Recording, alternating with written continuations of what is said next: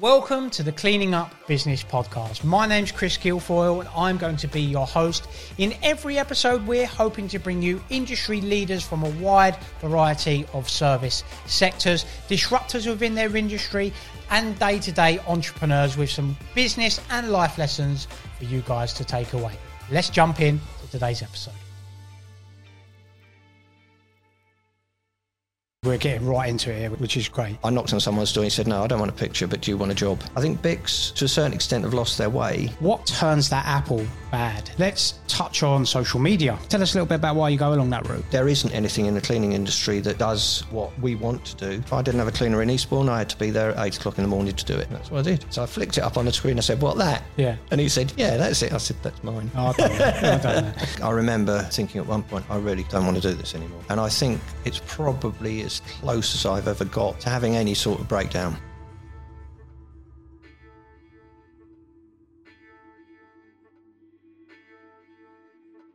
Welcome back to another episode of the Cleaning Up in Business podcast. Today, I have another special guest with me with over 30 years experience in the soft services field, CEO and principal consultant at Soft Services Solutions for the past 5 years and chairperson at the Cleaner World Association. I have Adam Cowper-Smith with me, who is nice and local. So Adam, thank you for joining us on the podcast today. Thank you very much. So what we do with all our guests at first is we go all the way back to the beginning. Before you even got into the soft services field, just tell us a little bit about yourself and your work and life prior to you getting into the cleaning industry. Okay, I won't give you a complete life story, but when I was a teenager, my parents had an organic farm, which gives you a little bit of a flavour for where my environmental impact interest comes from, because it was, as I say, organic. So we had pigs and various other livestock. We also grew vegetables and things when had Soil Association symbol for it. When my mum got ill, they decided enough was enough. So I went into the building industry. Okay. And for 5 years, I was a hog carrier. Okay, carrying bricks. Sorry? Carrying bricks, like muck, everything. Anything. I thoroughly enjoyed it. I've always enjoyed being fit. That kept me really fit. Yep. But it was also a real introduction into being prepared to work hard. Because I was actually working just up the road from here at one point and joined a new team of people. A guy came and spoke to me towards the end of the first week. He said, you need to shape up because we need you to work faster. Right. I did. Yeah. And I stayed with them for a couple of years. And as I say, I thoroughly enjoyed it. Is farming hard work? That's hard work as well, right? It is, yeah. And I'd say we kept pigs. I've never been heavy. Yeah. At the time, I was about 10.5 stone. So that's about 70, 75 kilos.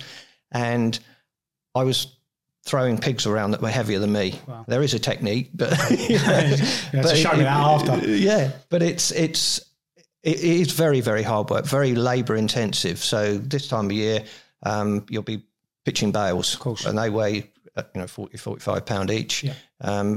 Later in the year, it's straw, same sort of thing. So yeah, all very hard, very manual labour. Enjoyed it. I enjoyed the building trade. 88 comes along. Property market crashes. So I then took a job selling door to door and was hopeless at it. That's interesting. And I even to this day, I'm a hopeless salesman. Okay. That's good. But good to acknowledge that. Acknowledge your faults. That's right. I can support things, but I'm not an out-and-out salesman. Tell us a little bit about that door-to-door piece, because we've had a few people on the podcast that have done door-to-door sales, right. And my understanding is it is one of the best things for character building in terms of, understanding rejection and dealing with people. It is. And I hated it. I did it because I needed to earn a living. I was selling aerial photographs. So basically a company that I don't think they even exist now, called Airpic, used to go around with an aeroplane, take pictures of various different neighbourhoods, and then they'd send people like me out knocking on doors saying, do you want to buy a photograph? Yeah. And it was all the things you can't do now. So we would go out and knock on the first door, and the first sale or first knock wasn't to sell a picture. It was to find out as much information, find out your name, find out the name of the person next door, and then you would quote it. say, I've just been talking to Chris next door. He really liked this picture. In fact, you can see the house in there and look, and then build a bit of interest. And so by about the third or fourth house, you were then on the point where you could start interesting people in sales. Yeah.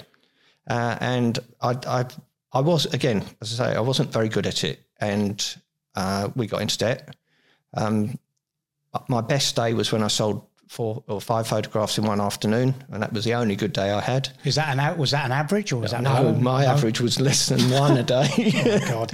And it's some of the areas, that particular one was in a place just outside Whitstable, and it was an idyllic picture. So it was looking down onto these group of houses that are almost in a clearing in the woods. So it looked really nice, sure. and it was a nice picture to have. Cut through to when you're knocking on association housing dooring in and around places like Sittingbourne, Faversham, places like that. You get some quite blue language when you knock on people's doors. Yeah, it must be a difficult sell, like selling a row of terrace houses, a picture or whatever it may be. It is, and it's interesting because one of the doors I knocked on towards the end of what I was doing, I knocked on someone's door and he said, "No, I don't want a picture, but do you want a job?" Yeah. Oh wow. And that takes us into the cleaning industry because he was the area salesman for a company called Contico and Dijon Marketing, who were... Dijon Marketing used to make a range of vacuum cleaners, and they were based in Herne Bay, where we were living at the time. Contico they produced a lot of cleaning equipment and materials. They still do, don't they?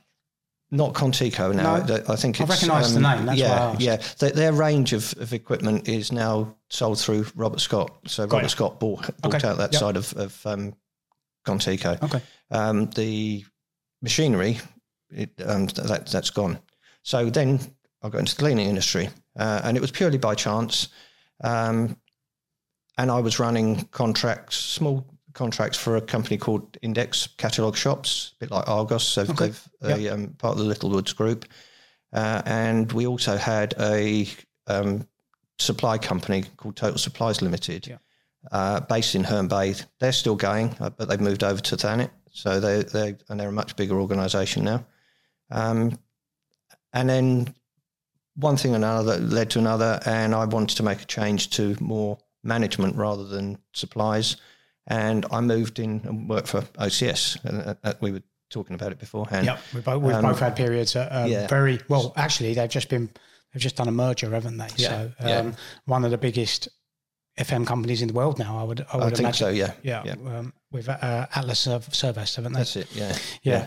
So when you got an interesting, and this is one of the ideal things, people get into the industry so many different ways. So obviously, I'd done it sort of as a summer job. My dad was in the industry. You'd done it by knocking on doors on someone, seeing something in you and offering you a job. When you first went into the industry, was you doing hands-on work, i.e., scrubbing floors, cleaning carpets?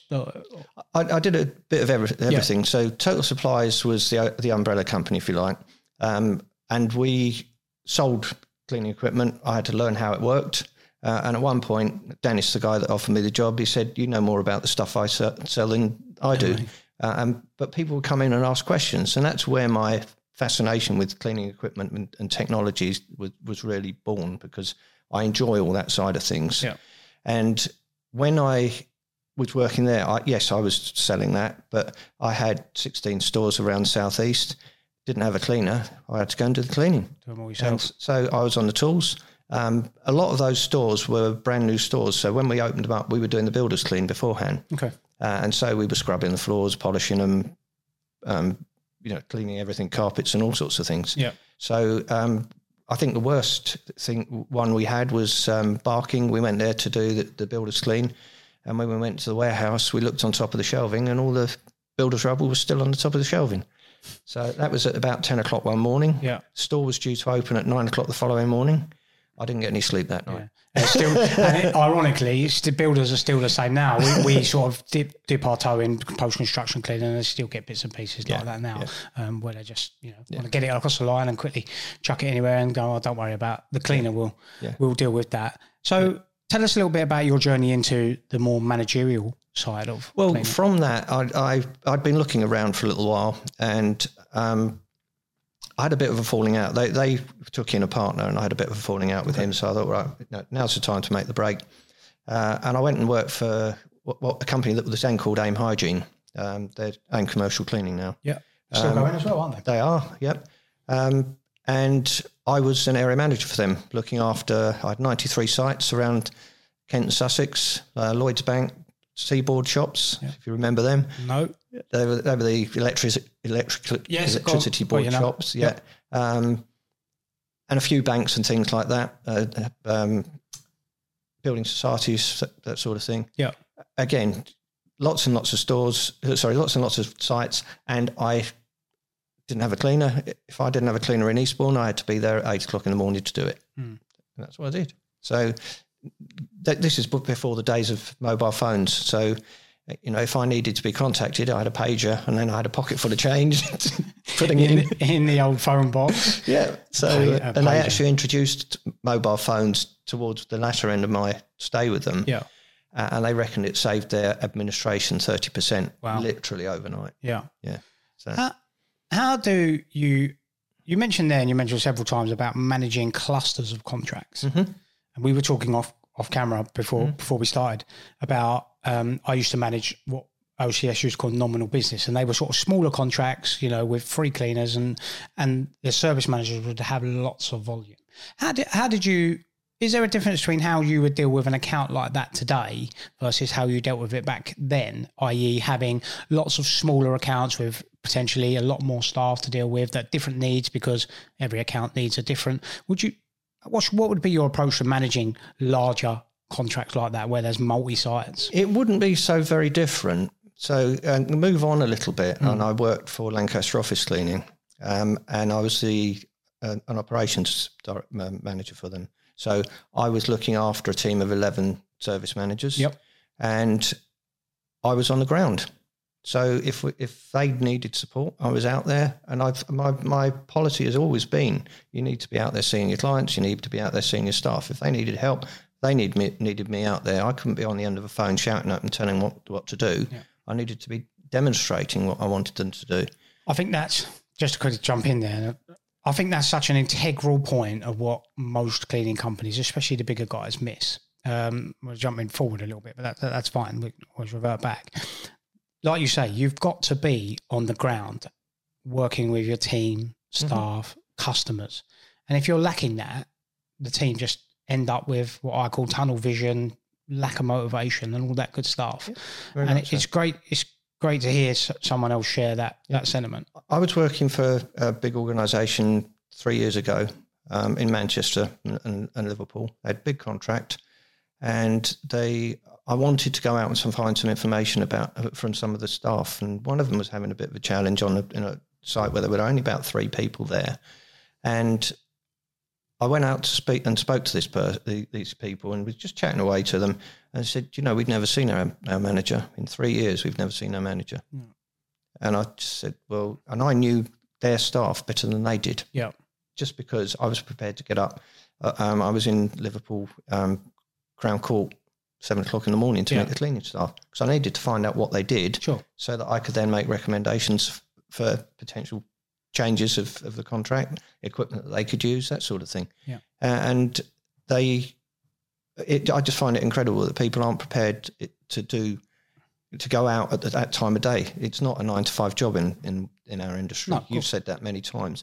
It can be at any time of the day, and if you're not prepared to be out there, really, you're not giving the customer what they deserve. Do you think bigger companies, and we're getting right into it here, which is great. Do you think the bigger companies struggle to do that? Because if I think of my own journey, as we grow increasingly bigger, I think it becomes, because you're trying to deal with so much, you potentially lose. And when we've had to take a couple of steps back every now and then as our business and say, look, let's not fall into that trap and lose that focus. Do you think that's inevitable with the bigger companies, or do you find it's just a case of it depends who the individual is in that management role within the company? I think to a certain extent it's about the individual as managers, or the individuals plural as managers, because they're so focused on the position and becoming a manager, senior manager, director. they don't spend enough time learning how to do what they've got to do. Yeah. I spent the best part of 10 years learning that, and you've probably been around when you've seen people getting cross with their staff and things like that. We learn as you go on that the best way to talk to people is to encourage them to lead them. And if you've got a problem with them, you talk to them with a calm voice. You don't shout at them. Yeah. Not easy to do when someone's in your face shouting at you. No, of course. Yeah. And dealing with staff is one of the more difficult things because you've got so many different diverse backgrounds and different people. So you've gone into these multi-site managements. Did you then progress into sort of bigger, like account directors roles and bigger one-off singular contracts? I've not been account director, but yeah, I managed in late 90s. I was managing Canary Wharf Tower when it was there. That was the only tower in the estate. Things have sprung up since then. Of course, there's plenty now. And then I've managed other and supported other contracts. Yeah. I'm happiest actually supporting operations. I've never really had any ambition to be a director. Yeah. Because I felt that I could contribute more by actually managing the contracts better myself. Yeah. Would you class yourself as maybe, by the sounds of it, like a bit of a what I'd call a contract firefighter? So where you've got a contract that's possibly in distress, maybe not the right management structure in place, you sort of parachuted in with your clearly exceptional operational skills and knowledge to get the right processes in place, get the staff back on side and get everything as it should, as a cleaning contract should be going to be successful. Yeah, thank you for the compliment. You're welcome. Yes, and actually what I do now is a continuation of what I did before. So I suppose an example of that was one late January day, I got a phone call from my director to say, I need you in West Berkshire on Monday. I need you to recover a contract that we've mobilised 3 months ago and we're about to lose. And that's exactly what I did. New contract manager started the same day I met him on that day. And then from there, for the next 3 months, I pulled the contract back round and handed it back over to the contract manager. And I continue to do that sort of thing. And yes, it's one of the things that I enjoy doing is being able to effect change. Yeah. But I want to know the people out on the ground when I do it. And that's an integral part of it. Like, culture of a contract business, a bit of a cliche, but I do think it's super valuable. So from someone that's got so much experience on working on such a diverse range of contracts, for our audience, what are the common issues that you come up with that effectively turn a new contract where they're promised the world, during the sales process, and we discussed that before we started, what turns that apple bad on a contract from an operational perspective? That might be multiple points. Yeah, the risk of shooting myself in the foot, a lot of the time is trying to scrimp on the mobilisation. Okay. So if you've put in a bid that you're going to buy all new equipment, buy new equipment. You lose so much. It's not just about that you lose the respect of your client, but you lose your own credibility. Yeah. If you're going into a contract and you promise the staff all new stuff and everything's going to be fancy, and then you turn up with old equipment, then they're going to get demoralised. Yeah. Things can be very different. I mean, when we went into COVID and the first lockdown, I was working with a big company and we were on the point of mobilising a contract a week later. Now, you can't stop a tanker. We couldn't stop the mobilisation. Yeah. So we had to go ahead with it. And one of the only ways that we could make sure that it carried on was use the old equipment that was on site. Subsequently, they bought new equipment in, but it was a while later. But there was a reason for that. Yeah. But if you're starting a new contract, by all means say we're going to put this big fancy scrubber dryer in, but then go back to the client and say, actually, it's not fit for purpose. We're going to put a slightly smaller one in because it's more versatile. Yeah. So I mentioned that I worked at Selfridges and I was always getting machine suppliers coming to me. And the setup there was I was managing the contractors. So they were coming to me to try and sell me big scrubber dryers and things like that because it's huge open expanses of hard flooring. This would be fantastic, increase your productivity. And they were really surprised when I said no. Well, why? I said, because I've got millions of pounds worth of stock out there. And if one of those machines goes into that, that's a whole rail of stock ruined. Sure. You think a dress can be anything from 500 to £1,000 or more. If you've got a rail of those addresses, then you write it off. There goes your contract profit for the year. Exactly. So you're better off using manual techniques and things like that. And hard flooring is easy to keep clean as long as you keep it clean. Sure. So yeah. So number one is obviously do what you're going to say, what you say you're going to do, or say you're going to deliver. And it's interesting because obviously you will know, during a sales process, you're CapExing those costs anyway. So you know that you've got a big capital spend out in the first instant. So it's all attributed for in the cost, isn't it? But do you think that's a money saving mechanism? They're just trying to. I think it is. It's people scrimping and saving, and again. My view is it's short-term accounting, so that they're thinking about the costs for the current year or the current 3 months or something like that. When you capitalise something like that, you lay it off over 3 years. So your first year you're going to have a deficit. Yeah. But subsequent years you're going to make that saving on. You're still going to be charging the client for it. Yeah. If you've got a 3-year contract, you reckon to write it off over 3 years. If you then get a 2-year extension, you're still going to charge for it, but you won't need to buy it. Yeah. And that's where the benefits come in. That's where the money comes in. So do what you say you're going to do. Any other advice that you come across regularly? What about staff morale? How do you keep that and make sure that's up? It's a difficult one, and that's where we come back to being on site. So, it doesn't matter who it is, go out and see people. If you're getting people to support with a big Cowper transfer, I mentioned the contract that I was working on, that we mobilised, we transferred 1,200 people into a company. That is a big Cowper consultation. So even with the fact that we couldn't get out there for the last week, prior to that, we were all out there visiting the staff, physically signing them up ourselves. Yeah. And that takes me on to another thing. I think now the technology is there to be able to do so much more of that work with tablets, with sending people links so that they can fill in documents and upload them themselves without having to go out and see them. But that doesn't mean you shouldn't go out and see them. Sure. It just speeds up that process of doing all that back office work that you wouldn't necessarily be able to do as quickly. I remember when I first started with OCS and I'd done my first project management role, we'd done a big Cowper consultation. It wasn't thousands, it was 100, I think it was around 100 employees. But they used to have a manual signing on form, and there used to be a white copy, red copy, blue copy underneath, and you used to give one to the employee, we would keep one, and it was a nightmare. But it was good because you used to manage to sit down with a new member of staff for 10, 15 minutes, run through, have a chat with them. And like you say, do you think technology we're at the risk of losing that? I'm thinking, so big FM company, got thousands of staff to Cowper over. Right, okay, what we'll do, we'll just email this out and we won't bother going to see them. Do you think that's a risk with technology? I think it is, but I mobilised a contract last year and they had their technology sorted out. Okay. So they would send a link to the staff, but I'd still go and meet them. Yeah.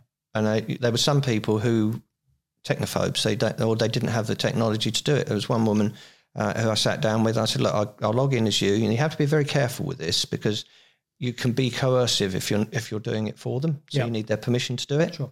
And you need to ask them are you happy with this? And can I press the enter button and things like that? And she didn't even have an email address. Oh, wow. So I said, well, we can set you one up, Gmail. And that's what we did. And she, when I said, you put your own password in there. So hand the computer over to her, make a note of that. So, because you're going to need that because I don't want to know it. Yeah. Okay. So you've got to have the integrity to do that as well. And then she was employed. Yeah. The beauty of that particular system was, I think it was done on Google Forms. You could actually upload the ID documents into the form as well. So and then when you press the submit button, they automatically got a copy of what they'd submitted as a PDF by email. And they've got it all there ready to go. Yeah, it does help. I just wonder, as we get increasingly busy as businesses, we might use technology. And we'll come on to technology a little bit later on. There's this wider sense. But I wonder if companies can go along that line of, we're ultra busy, we'll just send it out and just get them to fill the forms. And then you don't have that personal touch point, which is definitely a negative in our industry. I believe so. And I think that's where the integrity of the individual managers comes in, because they've got to have that personal interest in their staff. If you can avoid going out and seeing the staff, but what's the point? Yeah. You don't build the relationship with them. If you were working for me and I saw you on a regular basis, you would feel much more inclined to stay and work for me if someone offered you another job. Yeah. And they were unsure about the company. The rumours abound in the industry that certain companies are better to work for than others. If they've got a good relationship with you, they're not going to let you down. No. If you've never seen them, they're going to say, see you later. I can get 50p more an hour. Yeah, and I think from my personal experience, and I've been fortunate enough to work with very well-known names in the industry, the best managers that I've seen, they have this unique capability to be able to literally build rapport with cleaning staff. And, you know, I can think of one person in particular who I've worked with. This man was absolutely fantastic in terms of dealing with cleaning staff, talking to them, making them feel so at ease. But I've seen him on presentations for multi-million pound contracts, and they literally knock it out of the park. And I think that's such a unique and ever-growing missing skill set in the industry, the ability to, and maybe the desire to want to go out. I mean, at the end of the day, I'm the same belief as you, because I've been brought up by a dad who's nearly 70, you know, he's been in the industry and he's a little bit more of an old school operator. And he's like, look, you need to be out seeing your staff. It's not a 9-to-5 job, like you said earlier. You know, the cleaning's done in the early morning or it's done in the evening. Okay, you'll have bigger contracts that have cleaners during the day, but you need to be out and about seeing your staff. And I think that's a missing skill set. I think it is. I'm always reminded of something someone told me years and years ago about an American CEO, and there's a guy sweeping the car park in a big organisation, and he walked in, he said, "Morning, George," and they had a chat.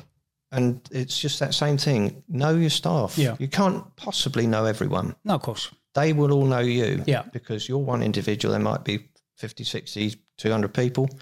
So you can't possibly know them all individually. But you can know their faces. You can know them and talk to them. When you have an engagement with them for whatever reason, you get to know their name. They get to know them a little bit better. One thing that always embarrasses me is people calling me Mr. Adam. And it's a cultural thing. I understand that, but my name's Adam. Yeah, it's as simple as that. No, you know? Yeah, you don't need to be like that. But it's very difficult for some of the cultures to say to actually acknowledge that. Yeah, and they still do it. No, it's the way they go, isn't it? But I say by being with them, you get to understand the nuances of different cultures and how people work, and then you can work with them and then say, you know, become more of a team rather than them and us, like you see on a badly run contract, in my view. And that only bolsters you as a manager, because when you need that little bit of extra help, you know, you can go to people and they're more inclined to say yes to you. Again, going back to Selfridges, very, very shortly after I joined there, we used to have evening events. And so the store would be closed and then they'd have a section of it that would be open for a private event. And this was in the ladies' high level brands, you know, the very, very shiny floor in there. And I was with one of the supervisors, and he said, I said, look, I need you to quickly buff this floor. And he was buffing it slowly. And I said, no, give me the machine. And I just skimmed over it and said, that's what I mean. Okay, but it registers. Adam knows how to use a buffing machine. Yeah, which is an art in itself for anybody that hasn't used a buffing machine before. Well, actually, there's another story about that, because the same guy that employed me into the industry talked me through using one the first time I used it. Okay, he couldn't be there. How did you get on? I was actually... Was the wall still intact? Oh, they were still intact, but I was very nervous. Yeah. But he said to me the same thing that I tell every single person that I teach to use a buffing machine: if you get in trouble, let go. Yeah. Don't hold on to it spinning round. That's probably not the best idea. Yeah. I have seen some epic failures when it comes to buffing machines in particular. Yeah. No. So you've obviously, again, got a vast amount of experience and worked with some fantastic projects. Is there a particular project that you can recall and maybe tell us about that really stands out within your career? You know, one that you think back to. Mine would be working on the mobilisation of the NEC contract for OCS. You know, one of the biggest contracts I've ever had, hundreds of millions of pounds. And winning that bid and doing the mobilisation, that one stands out for me. In your career, is there one particular project that you could tell us about that really stands out, that you enjoyed being part of, or you always look back fondly on? There is, but it's for an odd reason. Go for it. Because, like I said, the one that I mobilised at the beginning of COVID, It was with HM Courts and Tribunal Services for 380-ish sites nationwide. Courtrooms and courtrooms, yep. Magistrates' courts, Yep. Some of the tribunal offices and things like that, which were all closed during the pandemic. But the courts had to stay open, particularly the magistrates' courts, because if someone committed an offence, they have to go to a magistrates' court to be remanded in custody or Yep. put out on bail. So we had to keep some of those live, but which meant there had to be people in all the buildings. And one of the biggest challenges I had was literally the day after we went into lockdown, Adam, I need you to import some hand sanitizer from South Africa. Here's all the details, get on with it, sort of thing. As it happened, the day that it was due to be flown into this country, South Africa went into lockdown. So then it was a case of finding some more. Eventually we brought it in from Vietnam. Wow. Okay. But we got some. But the next bit was how to distribute it to 380 sites with 400 people all saying, I need this much. Yeah. And I created a spreadsheet, quite a busy spreadsheet, that I had to break it down initially by region, area, building, and then whereabouts, and then break it back into the areas so that I could then put it line by line for the person that was going to be ordering. But then you can imagine they all wanted to put in there, I need 10 50 milliliter bottles, I need 5 litre bottles. So then I had to do it by size, and I had to lock it down so they could only put a number in it. Yeah. Because otherwise the formulas didn't work. Sure. So it took me about 3 days to create this thing. And then we put it into a Teams channel and circulated it to all the people. Yeah. And I created a short video to explain what they needed to do. And after about 2 or 3 weeks, it settled down. Yeah. And what we would do is put a new sheet up on a Friday, take it down the following Thursday, and deliveries would be made from the following Monday. From Vietnam? No. HMCTS managed to get a supply of stuff which we stored in Telford, and we distributed it from there. Yeah. So all of that was just for hand sanitizer and a bit of protective equipment. Yeah. And then, of course, things expanded into other lines as well. So it moved then on to signage. So I created a very similar spreadsheet to do the same thing, because that meant that I then needed to negotiate with the powers that be within Engie, it was at the time, and the supplier to make sure that I got an order into the supplier, but it was signed off by the people up the top. And they put sense checks in there as well, which slowed some of it down. Yeah. So, but it all got sorted out. When I finished up on that contract 4 months later, I handed it over to someone in HMCTS, and I think they still used it. And now someone else is probably taking the glory, saying, I created this spreadsheet. It was actually funny, because we did have a team meeting when we could meet up. Sure. And the director of the contract said something about the senior, like the FM director of HMCTS. Oh, he's got this really fancy chart and thing, and it's a dashboard that I created. So I flicked it up on the screen. I said, "What, that?" Yeah. And he said, "Yeah, that's it." I said, "That's mine." Oh, I don't know. Yeah, it sounds technical struggling to me creating it for 50, 60 clients, let alone 380 sites. On the reverse of that, obviously, everyone talks about wins and plus sides of the industry, which there are many of.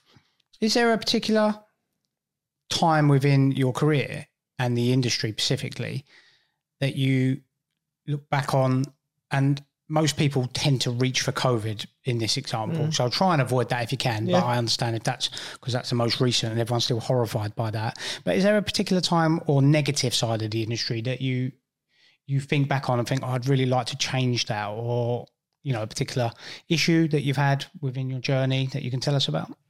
I think on a personal note, when I was managing those 93 sites, it was very, very demanding. And I think it's probably as close as I've ever got to having any sort of breakdown, because I was under so much pressure, running around everywhere. Yeah. And I remember, thinking at one point, I really don't want to do this anymore. So, which is one of the reasons why I moved to OCS. Yeah. But I think that I think that a lot of it just needs more people to be more interested. Yeah. It's a bit of an odd link to it, but I think one of the frustrations for me is there are people out there that should know technology and know the benefits of the equipment they're using. So things as simple as a microfiber cloth. Yeah. Everyone makes a big thing about using microfiber cloths, but do they launder them? Do they use them as a disposable item when they could use the benefit of laundering them up to 300, 500 times, depending on the brand of cloth, and get the benefit? And there we come to an economy. Yep. But a lot of companies, they buy in 30 to 50 cloths every month, they exchange them out and they throw the old ones away when they don't need to. No. And it frustrates me that people don't understand the simple technologies of operating a thing. We launder our cloths, to be fair. Actually, I just took a washing machine, taken them downstairs to go to a new contract. No, we do that. And it baffles me how some cleaning companies don't do that. It must literally cost them a fortune. You mentioned about sort of overworking. And I remember back into my early days within the industry, and I think I got caught up in this. It was a little bit of, how can I put this? Little bit of a dick measuring competition in terms of, well, who can work the latest? Well, I've done these hours. I've been out since this. And did you fall into that trap? Was you just work when you say it was too much? Is it just simply because you like being on the ground with your teams? You're out in the morning, then you're doing all them bits and pieces you need to do, paperwork, etc. in the day, and then you're back out in the evening. And before you know it, it's quite easy to fall in the trap of doing 12, 14-hour days every day. I don't think I got into a competition. No, I get you. Because there weren't. It wasn't that big an organisation, but it was the ethos of the company. The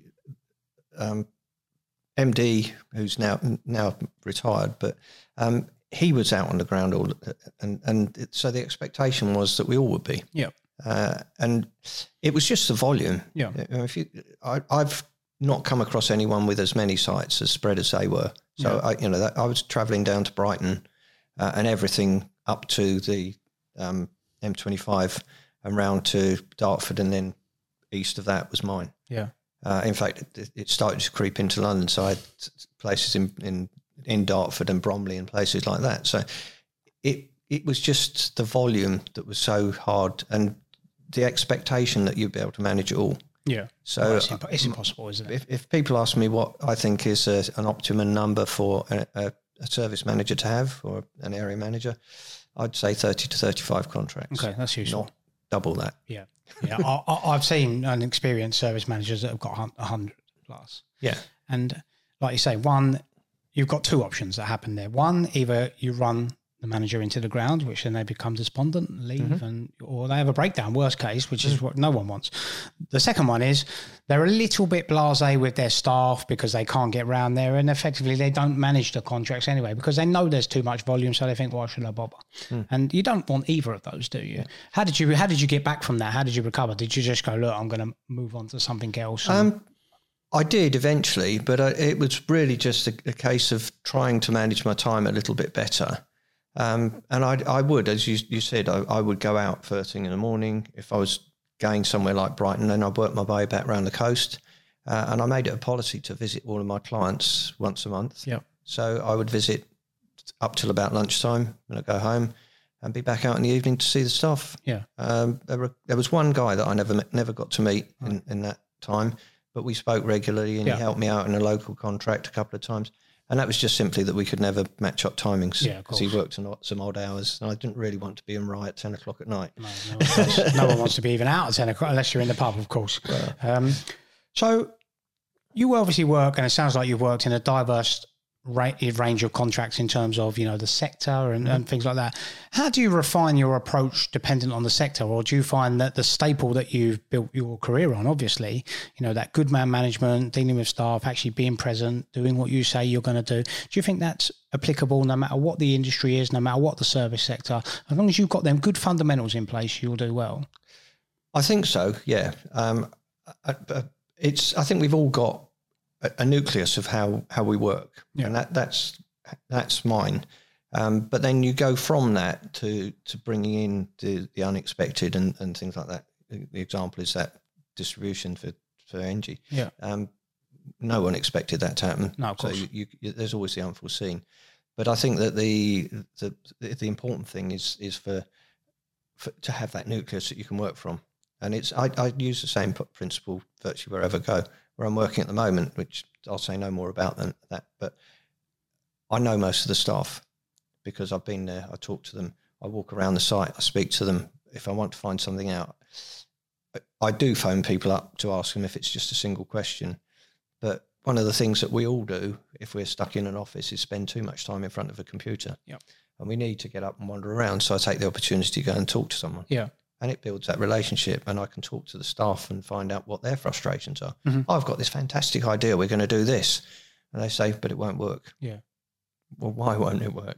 All right, okay, let's rethink it, and we'll have another version of it, and then see how that works. Yeah. I think 9 times out of 10 as well, the staff on the ground, they're probably the most best suited in terms of, operational nous of what can and couldn't be implemented. I mean, don't get me wrong, people are averse to change. People don't like change. So sometimes there's solutions that do work, and they just need a little bit of nudging along. But like you say, building those relationships with staff on the ground, maybe you get some of your good ideas from those people. Yeah, I think you're right. There are people who are quite stuck in their ways, but then that's the case of taking them along the journey, demonstrates them how what you're suggesting is going to be beneficial to them.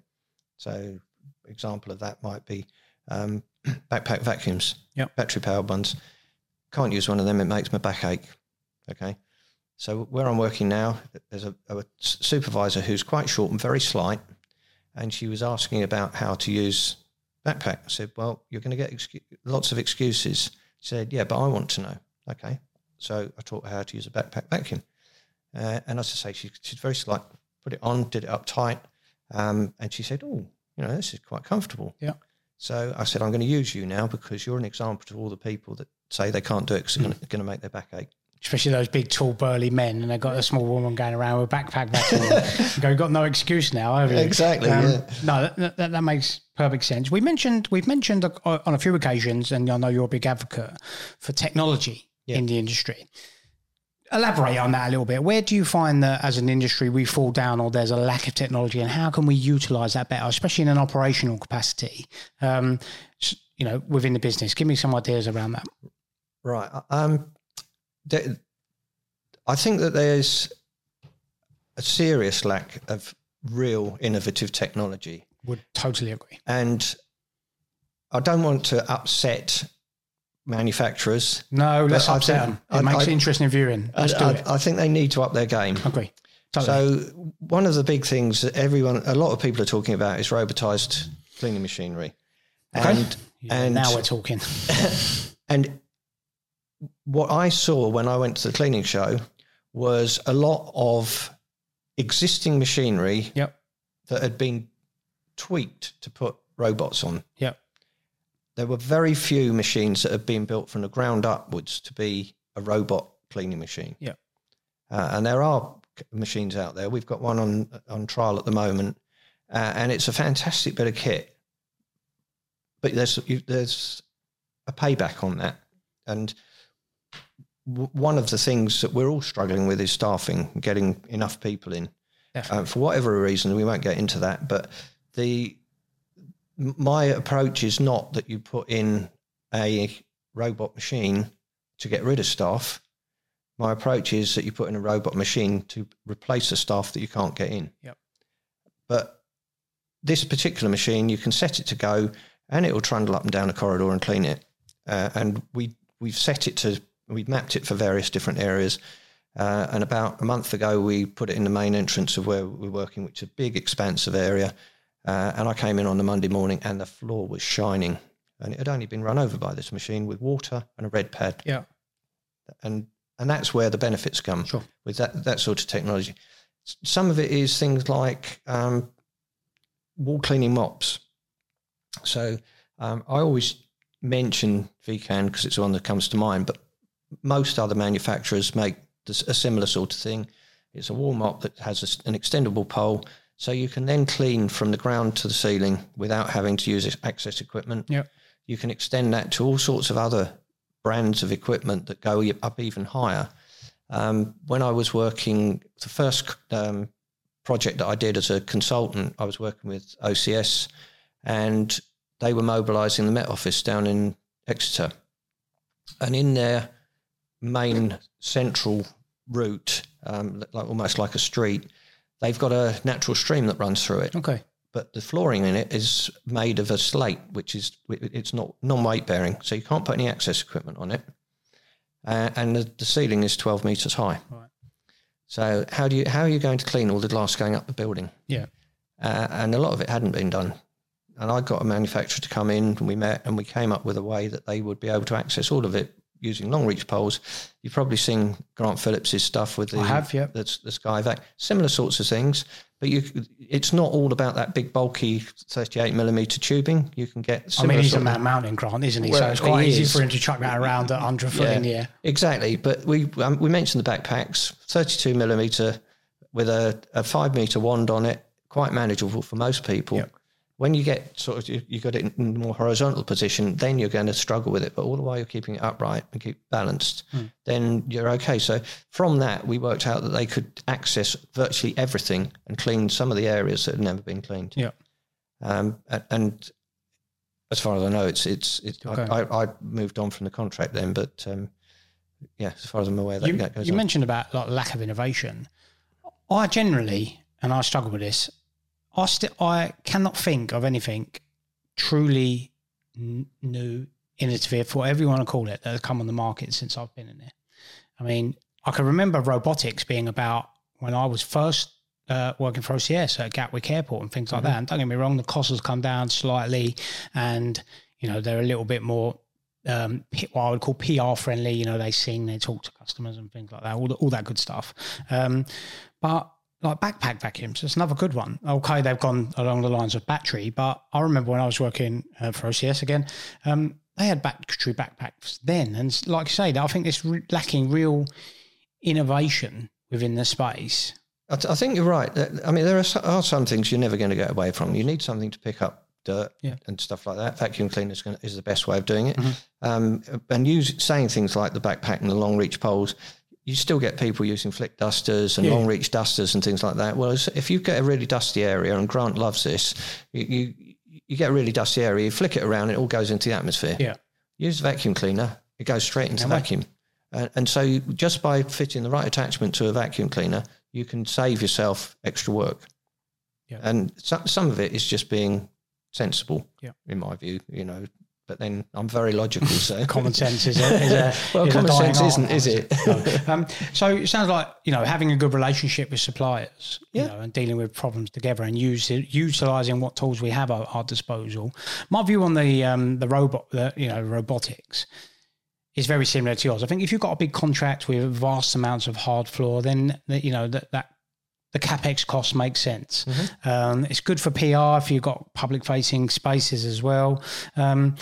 And I think from some of our visits we've done with suppliers, they are to be used in working alongside cleaning operatives. So effectively, if they're doing the floor, the cleaning operative is not to be replaced, but they can then utilise their time doing the high level work we just spoke about. So it'd be interesting to see how that goes. Was you impressed with them at the cleaning show, some of the robots that were there?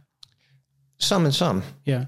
The one that we've got where I am, it's one of the more advanced ones. And the back office information that you get from it is good. So one of the things that you might have is that you might need to stop the machine, or someone might need to stop the machine, and they won't necessarily know how to restart it. Yeah. But this is all set up so that the supervisor can be informed, and they can just pick it up on the phone and restart it. Okay. So there's that sort of technology that helps. Something else, not the same technology, but different technology, movement sensors and room sensors and things like that. And that seems to be the buzz thing at the moment. Everyone is putting that into bids. But I question whether it is actually going to be beneficial. So is this like a sensor that would say, right, we've had 15 people come into this room now, that's got to be cleaned? That sort of thing. But so in certain environments, it's brilliant. If you've got a busy office complex, busy washroom facilities, then absolutely. If you've got somewhere, like I worked on something last year, and they've got meeting rooms, but they're only used 2 or 3 times a day, what's the point? Yeah, totally agree. You know, but if you've got people in and out all the time, then you need to be able to count that. If you've got busy washroom facilities, and you need to be able to have a tablet linked to those systems so that the operative can be told when it's running out of toilet tissue or needs hand soap changed. The converse of that, of course, is that when you get to the point where you've got a facility that's not used very frequently, you can reduce the input. So you're not going there 4, 5, 6 times a day. You're going there once or twice a day.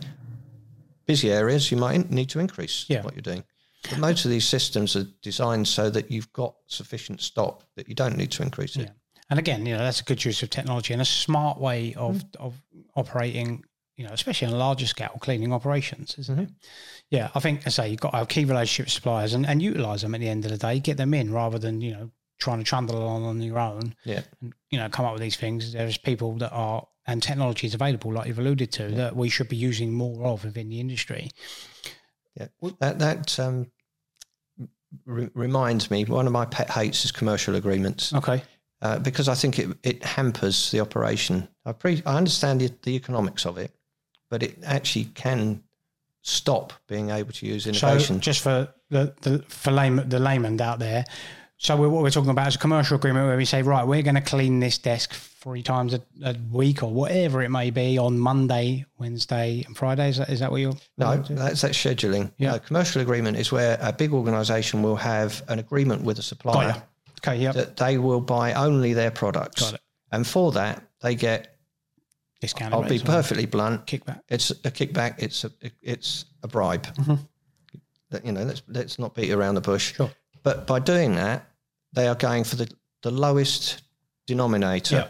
So you're going to go for a low price. You're going to get a return on your spend, but you're not going to benefit from all the alternative technologies that comes into the market quite regularly. And the companies that win those sorts of contracts tend not to have the versatility to be able to supply you what you want. Yeah. Or the contracts are written in such a way that if you creep a little bit outside of that, there's no room for scope for creep.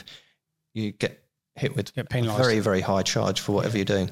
Yeah. No, it makes no sense to limit your market at the end of the day, does it? Because there are so many different suppliers out there. I mean, we don't have one sole supplier that we use. We have a handful just in case. Okay, we use some more than others. But you want access to that whole market because if someone does come along with a really good product, you want to be able to get that in front of your customers and stuff. You'd probably get on to Cleaner World Association, but Joe, who's the founder of it, he sells a range of products and he can't get into some of the business-to-business market because they all use the big suppliers and they're tied into commercial agreements. Yeah. So he struggles with that, but very much that they won't even entertain people like him that are trying to sell a more environmentally sound product because they're all going around the circle of environmentalism and carbon saving and all that sort of thing, which is another thing that you really don't want to get me on. Right. Well, on that point, we are going to go on to that. So the Cleaner World Association, I've seen you and Joe on LinkedIn. So tell us a little bit about that. What is it? Well, basically, Joe set it up a little while ago. And if I take it back a little bit, he does sell a range of products that are mineral-based and they're in compostable packaging. Okay. Some of it is just commercially compostable. Some of it will compost in your garden compost bin. But the beauty of that, and this is where people get confused, it's compostable, not biodegradable. Right. All right. Do you know the difference? I don't actually know. Right, okay. We're going to learn something. So compostable means it will break down into its element particles. So if it's a paper thing, it will break down into paper fibers and the bonding agent will break down into its element parts.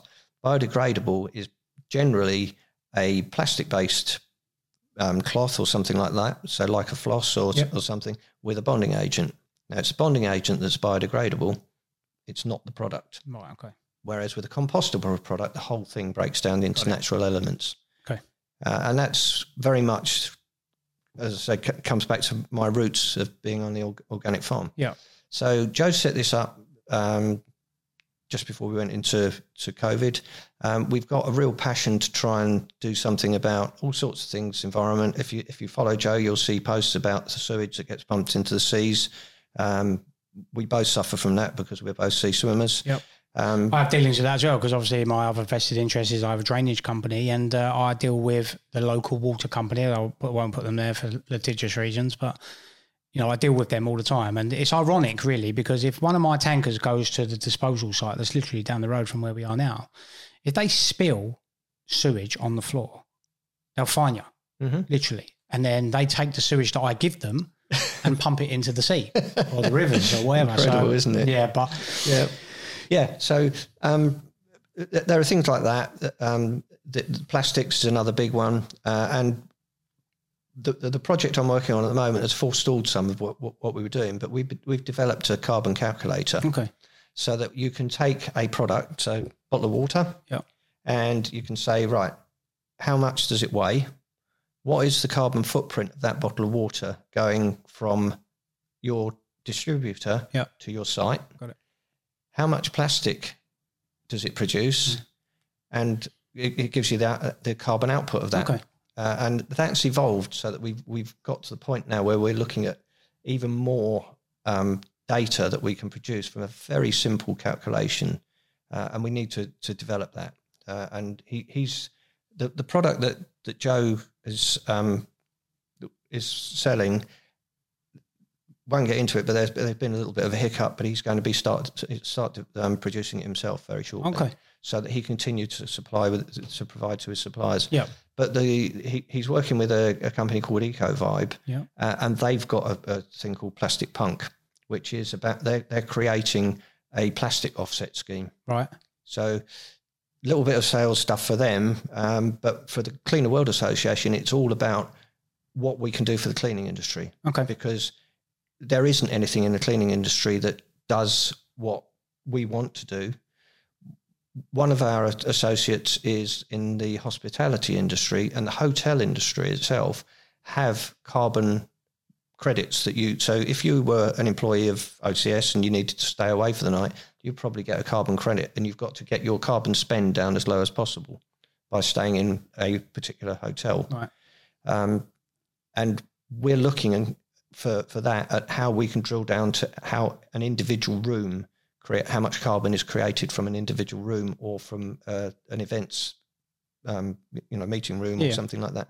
So as I say, it's taking a bit of a setback at the moment because we all need to earn a living. Of course. But this is the sort of thing that we're looking at to promote for the future. So effectively, the Cleaner World Association is looking to just basically reduce our carbon impact within our industry.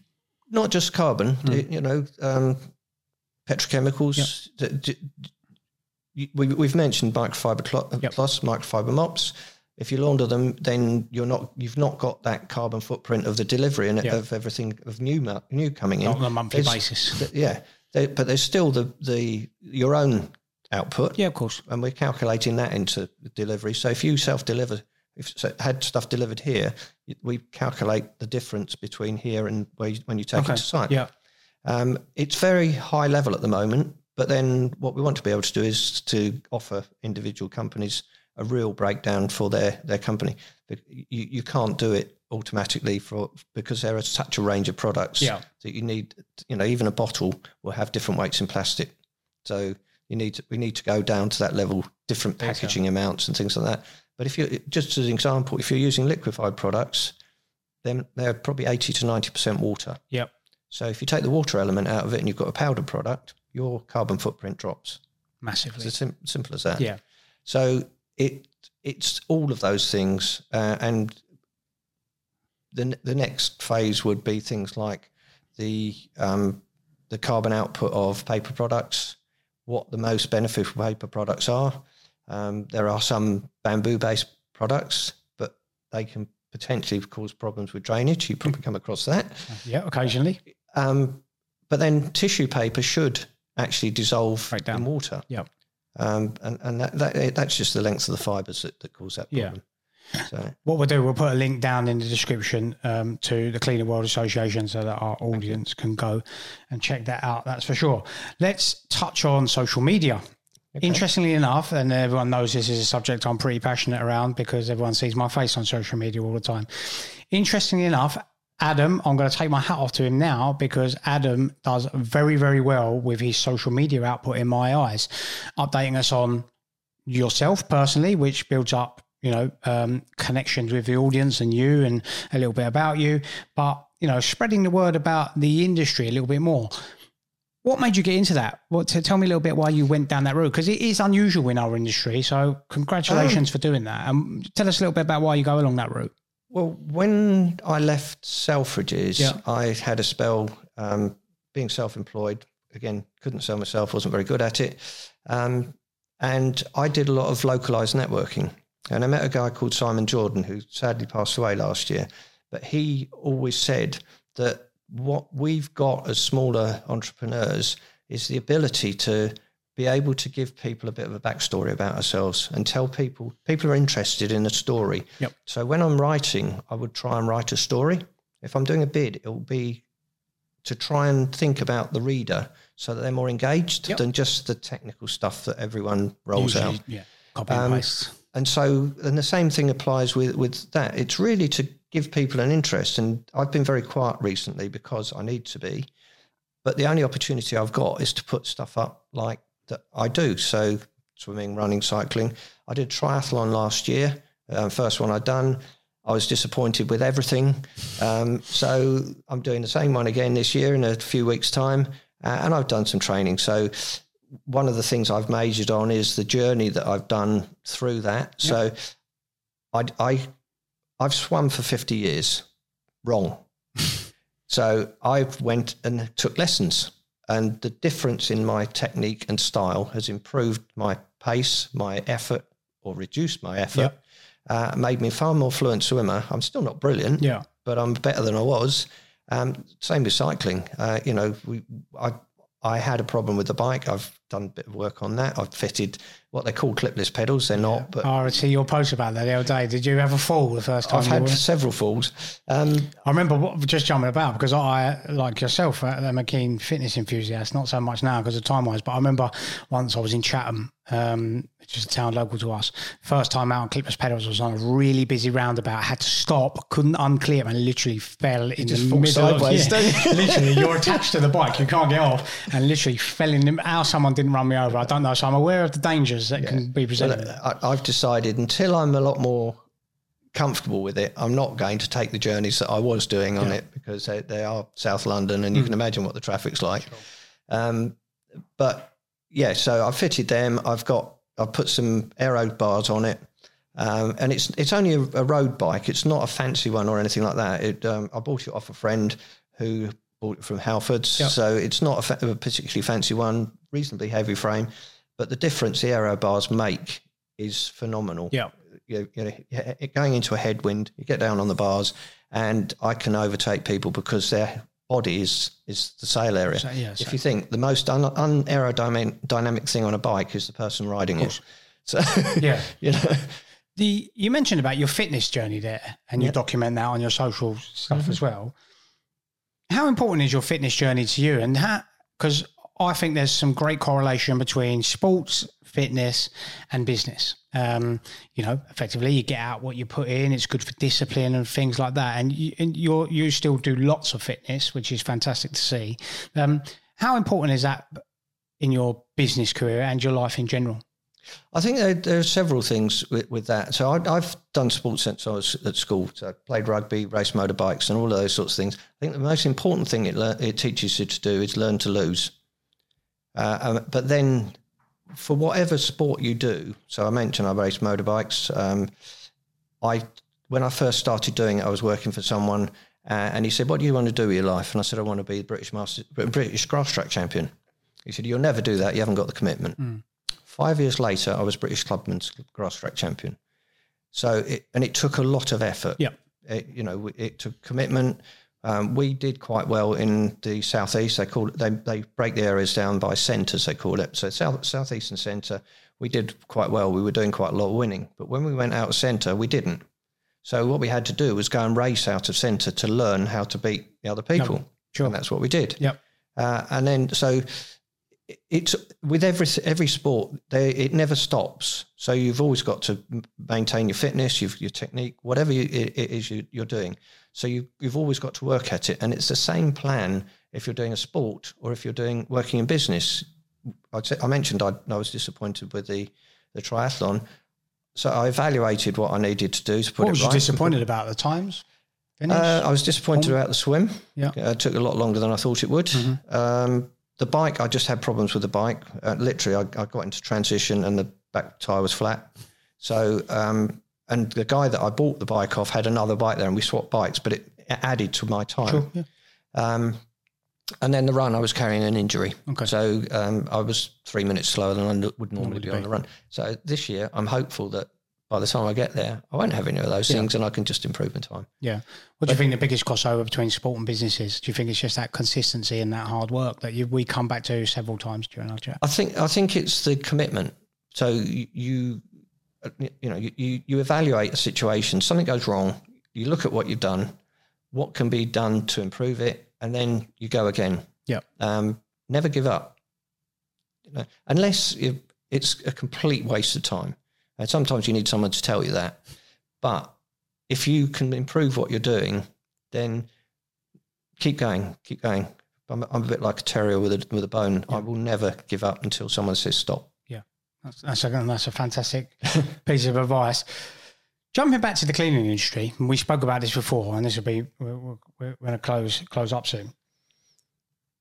What can the industry do to be better? Because I think we're a little bit of a closed shop. I mentioned this off camera.